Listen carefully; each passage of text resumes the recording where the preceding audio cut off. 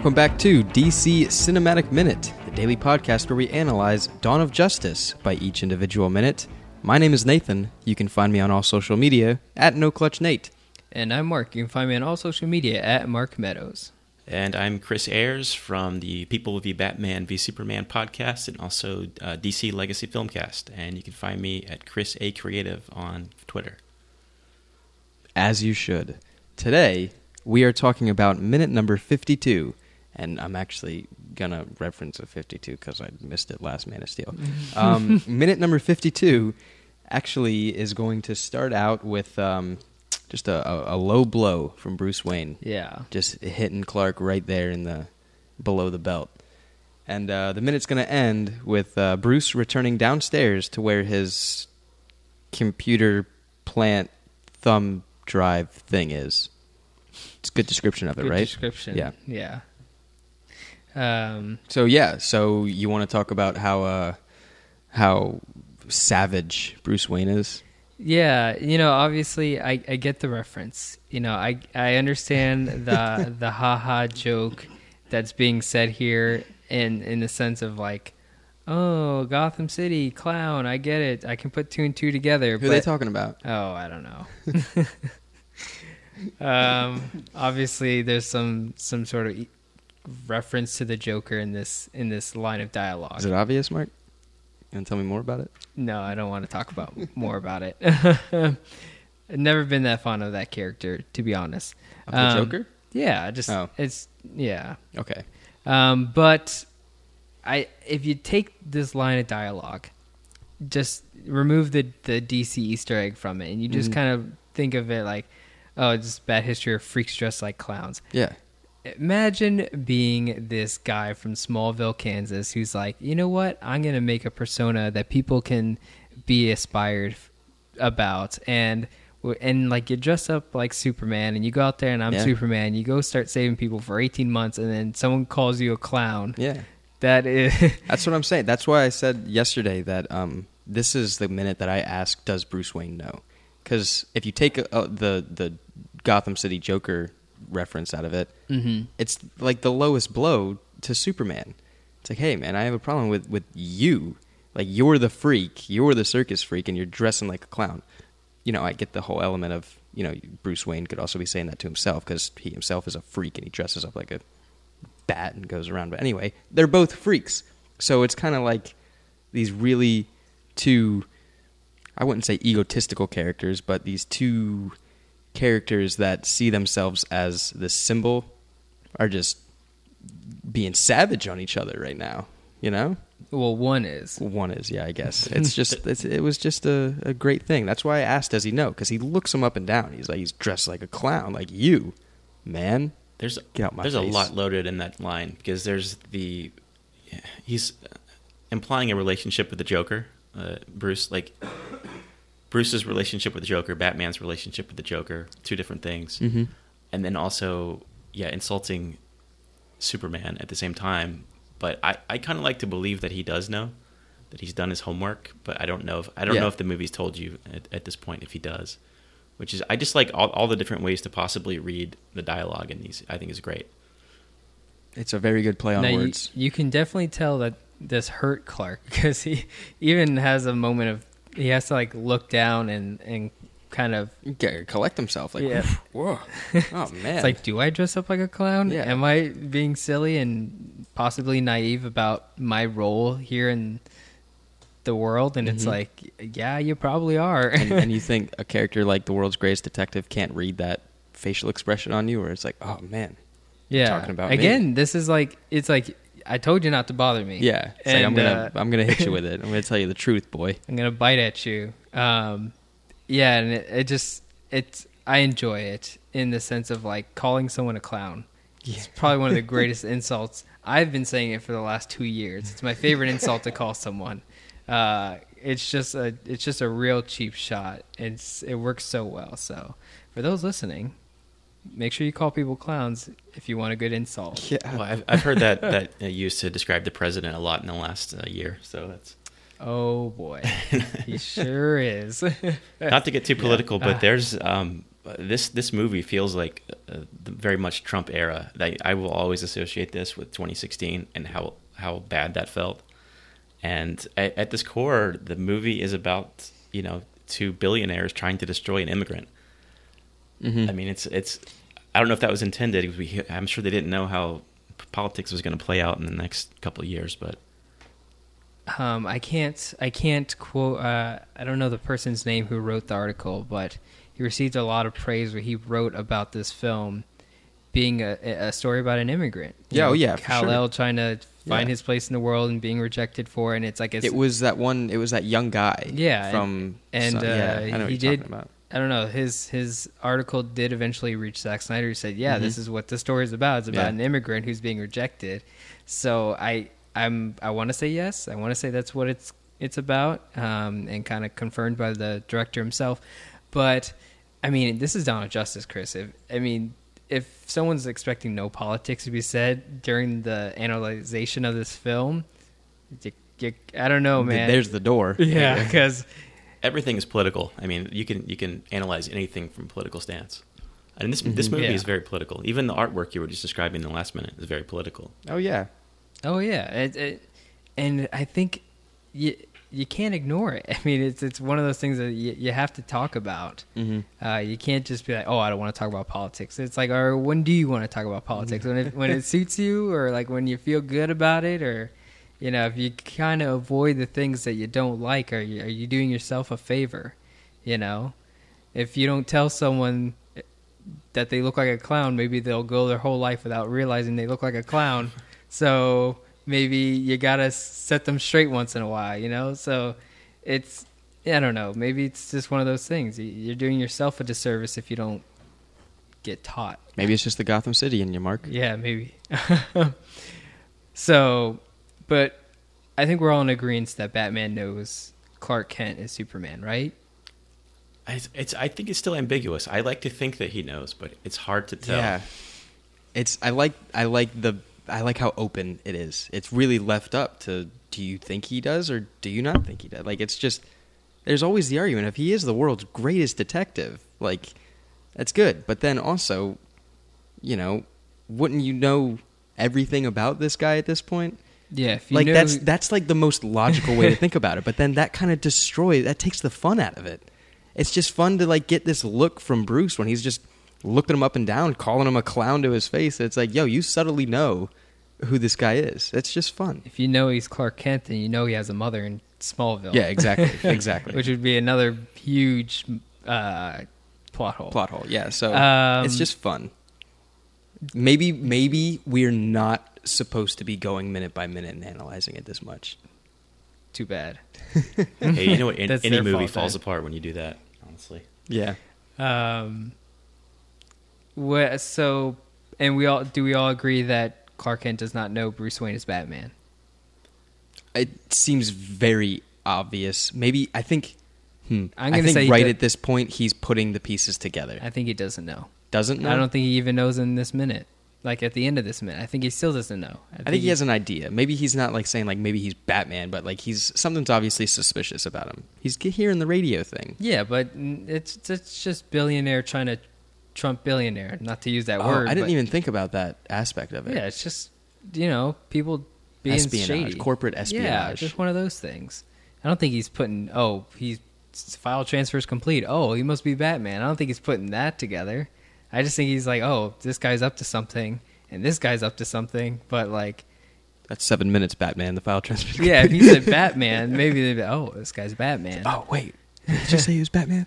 If he can, like, x-ray vision and see that he's still got, like, batarangs in his pocket or something, then he'd be like, all right, it's Batman. But, well, you brought up x-ray vision, and I think it's kind of funny when Bruce goes downstairs at the end of this, and I'm jumping ahead a little bit, but Clark follows him down the stairs a few feet behind him.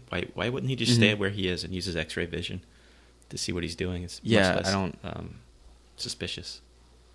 Because then he would just be in a gala staring at the floor. Yeah. And people would be like, what are you doing? Just thinking about my life. I'm just having a really bad time. Oh, man. Yeah, like he's just looking down and it's like, hey, are you okay? It's like, oh yeah, no, I'm fine. Just And then you would keep never walking. saw the TV. Oh, I'm Yeah, skipping that's ahead. the see, Hold and on. then there's Hold plot on, plot we can't holes get in there. that, It doesn't so. happen here. Um, Let's just keep analyzing it further and further and just destroy it piece by piece. So let's talk about the third character then that shows up, and what he thinks about everything. I'd say fourth character. I'm still counting Diana, man. Come on, don't leave She's her not out. in this minute. Come No, on. but she still showed up on screen, so that's the three. It's the Trinity. What do we think about Lex Luthor here in this minute? Do you think he was like standing like way back in the corner, just like waiting? Like, how did he know they were going to like run into each other? I mean, I don't know. See, that's a hard question. See, to last ask week because he just does walked know. by Clark to like go up to the stage. Remember? And it's like he invited the guy for a reason. Yeah. So And like you he's just walk like past waiting him. Isn't to that see if the weird? two of them like want that exact moment, and then he's gonna wait for them to have their witty banter, and then he's gonna step in. That's just playing chess, man. Yeah, it's like playing chess. So, Chris, what do you think about good old Lex Luthor in this movie? Man, I could go on for a long time about how much I dislike the Luthor portrayal in this film. There are scenes where he's fun. He's fun in this scene. I like the dialogue in this scene, but overall, this is not Lex Luthor to me. And I think you guys have argued this is not supposed to be like Lex Luthor Senior. This is his young crazy son or something. I don't know how you guys see it, but this isn't the traditional Lex Luthor at all. And I kind of didn't mind the idea of it like being the Mark Zuckerberg type that Jesse Eisenberg has played before. When I heard they had cast him, I think that's kind of interesting. But the way he portrays Lex Luthor in this is just so strange to me. It's almost like doing the Joker or the Riddler, and it's not very much like Lex Luthor. Yeah, we hear the Riddler a lot, Yeah, and I mean the I'm Riddler makes inclined. sense. I'm inclined to believe it as well. So it would, like, you could probably play him as two characters and it'd be fine. No, I guess the defense for that is just because a writer at one point was like, hey, I'm going to write the Riddler this way, and it's very successful. Does that mean that if another writer writes a character in the same kind of mindset, does it now become like, oh, that's very like the Riddler? And it's like, no, it's just very like how that one guy wrote that character during that one story. And it's like, because if someone says, hey, this person's really smart, so smart that they're a little bit psychotic, Do you only attribute them to the Riddler? then is it on me to always be like, oh, it's very like the Riddler? Like, what Yeah. if he's more like a character from some other story that's not DC related? Maybe it's Ozymandias.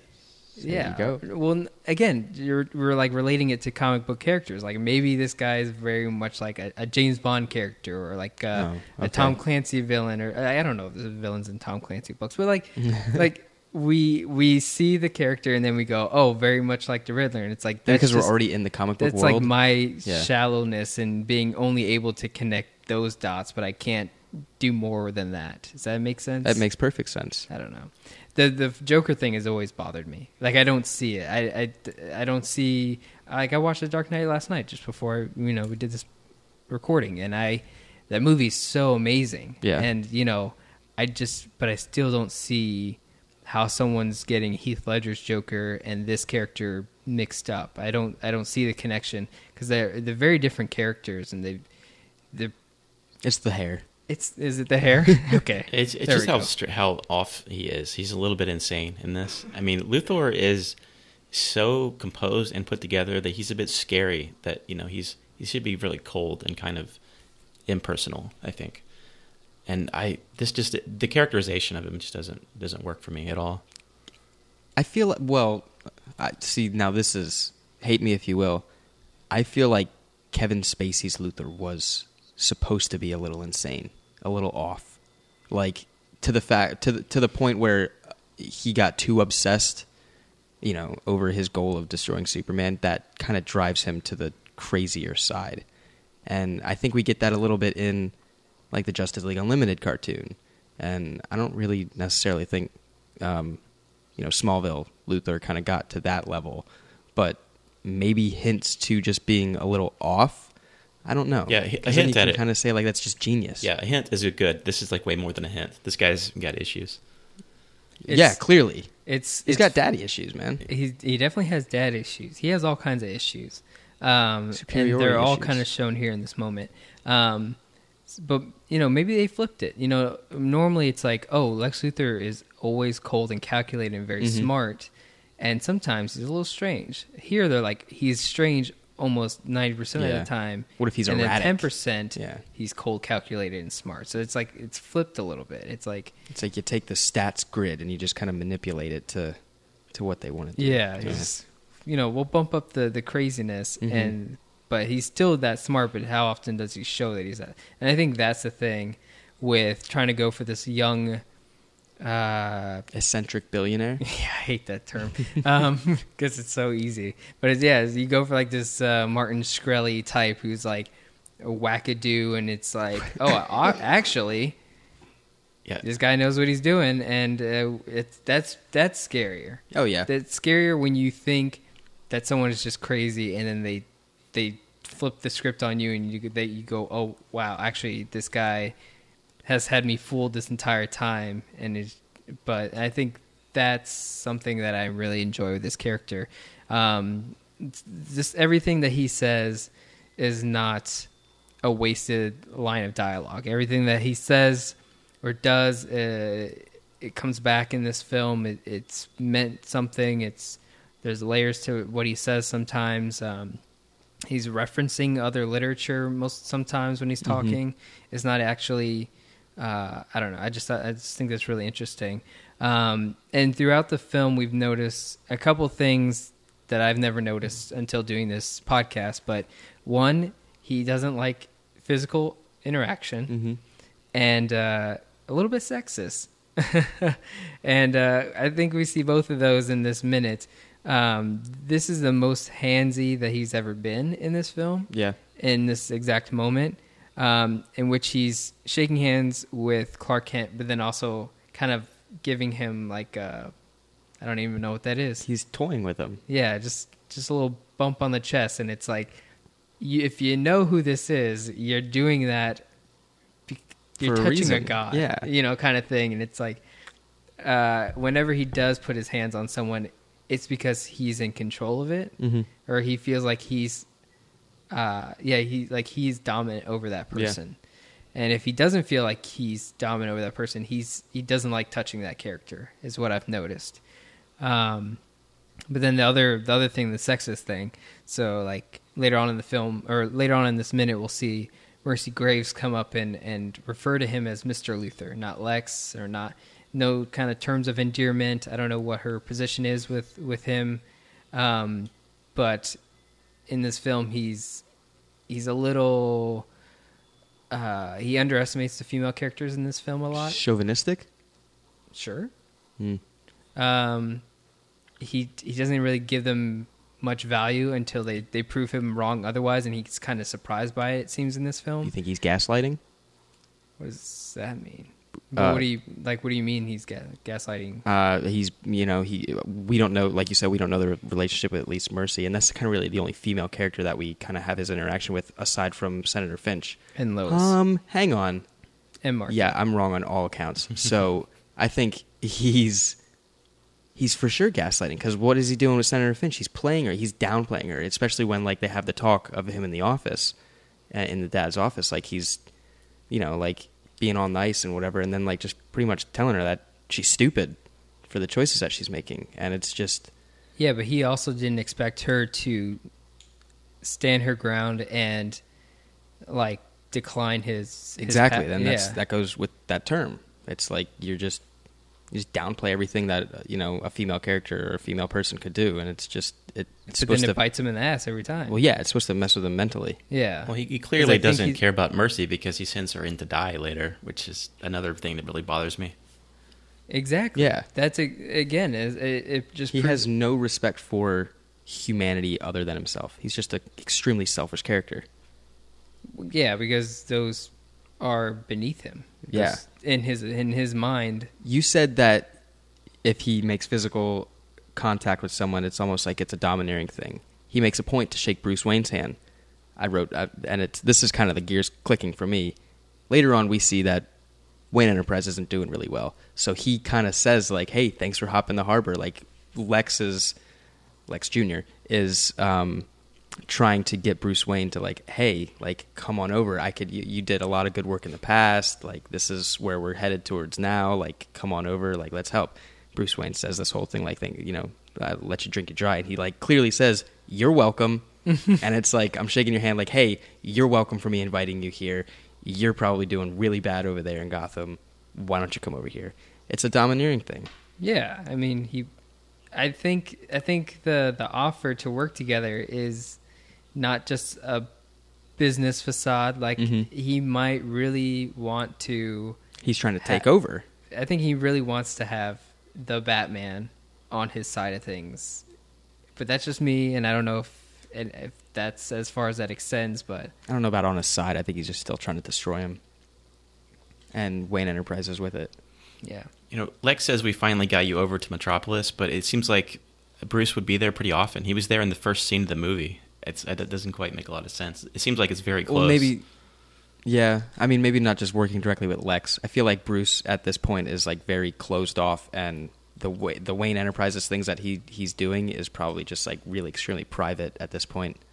I mean, maybe even secluded at that fact. Maybe we don't see him in big business meetings with other people. We don't see other board members or anything like that. We really only see Bruce Wayne being just that at the head of Wayne Enterprises. Really no one else kind of involved other than the few employees that we see. We know he took a helicopter from Gotham to Metropolis during the Black Zero event, which could have been the only reason that he went there. Like, he normally doesn't go to Metropolis, but in that event, like, he had to be there. Yeah. Or maybe he used to go there all the time, and then because of the Black Zero event, he no longer goes to Metropolis. He's, Superman's always there. He's just, maybe it's gotten to him so bad that he's always in his Batcave now. Yeah. Struggling to deal with this Superman thing that exists now. So maybe those 18 months he fell down a hole. It's true. Yeah. So I want to say something about the motivation of the characters, Batman and Lex. It makes more sense if the thing that happens at the beginning, if you give that motivation to Lex, where it's Lex is watching his city fall down, or his businesses, that makes much more sense for why he'd want to destroy Superman. Because I don't quite understand why Lex hates Superman so much in this particular universe, because we've just been introduced to him. That motivation would make a lot of sense, and then have him concoct a plan to pit Batman against Superman. I feel like the motivation given to Bruce it works way better to give that to Lex. But then you would have to have the film kind of put Lex in a protagonist position, kind of like Spider-Man: Homecoming, where it's like they start the film with Michael Keaton's character, so that you kind of get into I can get behind this character. Maybe he's not the bad guy. Yeah, kind of thing. And, he really, that guy isn't. I think that's central to Lex's character. He's always like, he could be great for society. He could be like one of the greatest people in the world, if not for the fact that he hates Superman so much, right? He's basically Superman without the powers. Yeah, and even in now continuity, he is Superman. So yeah, I mean, I think you have to kind of like the villain a little bit and kind of see their perspective. And I can't do that at all with this Lex Luthor. But I usually can in the comics, even in the movies. Yeah, I mean, this Lex Luthor is definitely the epitome of a superiority complex. Oh yeah, is that what it is? Is that that's his terminology? Like, that's his problem when it comes to Superman. Yeah, is that it's this creature is above him. And yeah, he can't stand that's his biggest problem, and it stems from his father, because his father was better than him, and in what seems like the events that happened is that in no way was Luthor Jr. able to show that he was superior than his father. So then his father died, and we don't know how he died, but that was the only way that Luthor was going to feel more superior than his father. So yeah, and all that motivation is in a couple lines of exposition early on in the movie. Exactly, right? Like that's exactly. Yeah. It's really subtle. Yeah, I don't know. I don't know if that gives it enough for you to understand his motivation. The rest of the film, I still don't understand that. Not at all. I watched this movie a lot. Yeah, I mean, I've even said it the first few times when I was watching this movie, I didn't 100% understand Lex's plan. It's not until that I'm analyzing it minute by minute where it's like, yeah. Or you watch the Ultimate Edition. Or I watched the Ultimate Edition a bunch where it's like, yeah, it makes perfect sense that this is, and it's subtle. like me and Mark have said it before, like this movie is not something that is spoon-fed to you, so you really have to kind of look. And is it a fault for the greater audience to want things to be spoon-fed? Are we supposed to be looking at this like how you read a comic book, where you have to analyze almost every thought bubble? Where comic books are read on a 5th grade level? Yeah. So what do you guys think Lex wants out of this particular scene? Because I think it's really a strong scene. Is like you kind of understand what every character wants or hopes to get out of this interaction. I think he's just toying. This is just him having fun. Well, what do I think of the scene's purpose? Scene's purpose. Yeah. Why did he invite them here? What's his grand plan in putting these two head to head, even though if they don't know each other's identities? Well, he invited Bruce Wayne, mm-hmm. and he invited Clark to show up. Mm-hmm. Thinking that they are going to meet. I think it's just like a toying aspect. Like, it's kind of like that psychotic thinking where it's like you kind of... What was the... hang on. You know, it could always be like, hey, I think this is Superman, and I think this is Batman. So let me invite them, and if I can meet them in person, I can... No, well, Lex knows. He's known that stuff for very long time. I feel like he's the only one who knows everyone's identity. Yeah, especially Batman. So do you think he invited Diana for the same reason? As in, I know who that is? No, I think Diana's just one of those, like, she goes to a lot of, like, the art things, and I think she has her own agenda. And I mean, he has documents on her. She's crashing the party. She's trying to get her info. I think she is. Yeah, I don't think she was invited. She knew that because she's not wearing the colors that they were told to wear. Everyone's wearing monochromatic colors, and she's wearing red. Well, how would you know? Obviously, even if someone does wear color, they're going to drain all the color out of it in post-production in this film. Definitely don't do it with Diana here. She steals the show. You can spot her anywhere. It's kind of like, did you ever see the movie Phone Booth with Colin Farrell? Right? Sounds really familiar. Yeah. Kiefer Sutherland is also in it. He's the shooter, and he's like the guy on the phone the whole time. At the end of the movie, spoilers, like, he shows up in front of Colin Farrell, like, hey, I don't remember what he says, where he's like, oh, I'm glad you got out of that situation, whatever. And he was the dude that was, like, killing everybody around him. Like, he was the sniper. Mm-hmm. And it's just kind of like that, kind of like the villain showing up in the face of our so-called heroes that's just toying with them, essentially. That's what I feel like this scene is kind of meant to depict. I don't know about... Oh, go for it. It makes for an interesting situation. I just don't know what the purpose of it was and Lex's grand plan. I don't know. I agree with you. I don't know where it's supposed to fit in that whole situation, but again, he's just a wackadoo. That could be it. Unless he wanted Batman to steal the information, unless he wanted them to meet or something like that. Yeah, we talked about that on our podcast too. Like, it's unclear if he wants Batman to have it, because he does kind of lead Batman around. I feel like he's leading both of the characters around. It's just really hard to say what is planned and what isn't, and what's just coincidence. But I mean, it's the best way to see your enemies up close without having to spring the trap, kind of. Like, here you get to see them. Study them. Yeah. It's like a good point. I can see that. Doesn't that happen in that happens in Star Wars, right? Doesn't Palpatine want to see Anakin? Doesn't he want Anakin to be around him so he can kind of kind of study the character and kind of thing? Yeah, that's almost like you hit a 2 on the nose with Star Wars. I don't know. It just sometimes villains want to see their heroes in a non-confrontational way. That's why I said the thing about Phone Booth, man. Yeah, but you never saw that movie, so you don't get the reference. Exactly. So I have to use there's going to be a couple people that'll be like, no, yeah, he's right. So, yeah, we'll go with that. All right. But yeah, then this is where Mercy comes in and refers to him as Mr. Luthor, which seems like she knows her place, kind of thing, which is terrible. But... Or she just putting on a not character, but putting on airs in front of all the nice rich people that's in the room. Yeah, only refer to me as Mr. Luthor when in public. Could be, maybe. I did underline that. Obviously, I've said it before. That Lex says, "Do not pick a fight with this person."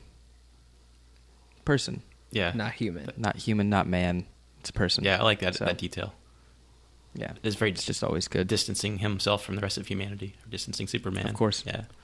Oh yeah, Yeah. A word that he does not like to say. Yeah. Yeah, I agree completely. So I mean, he definitely knows a lot.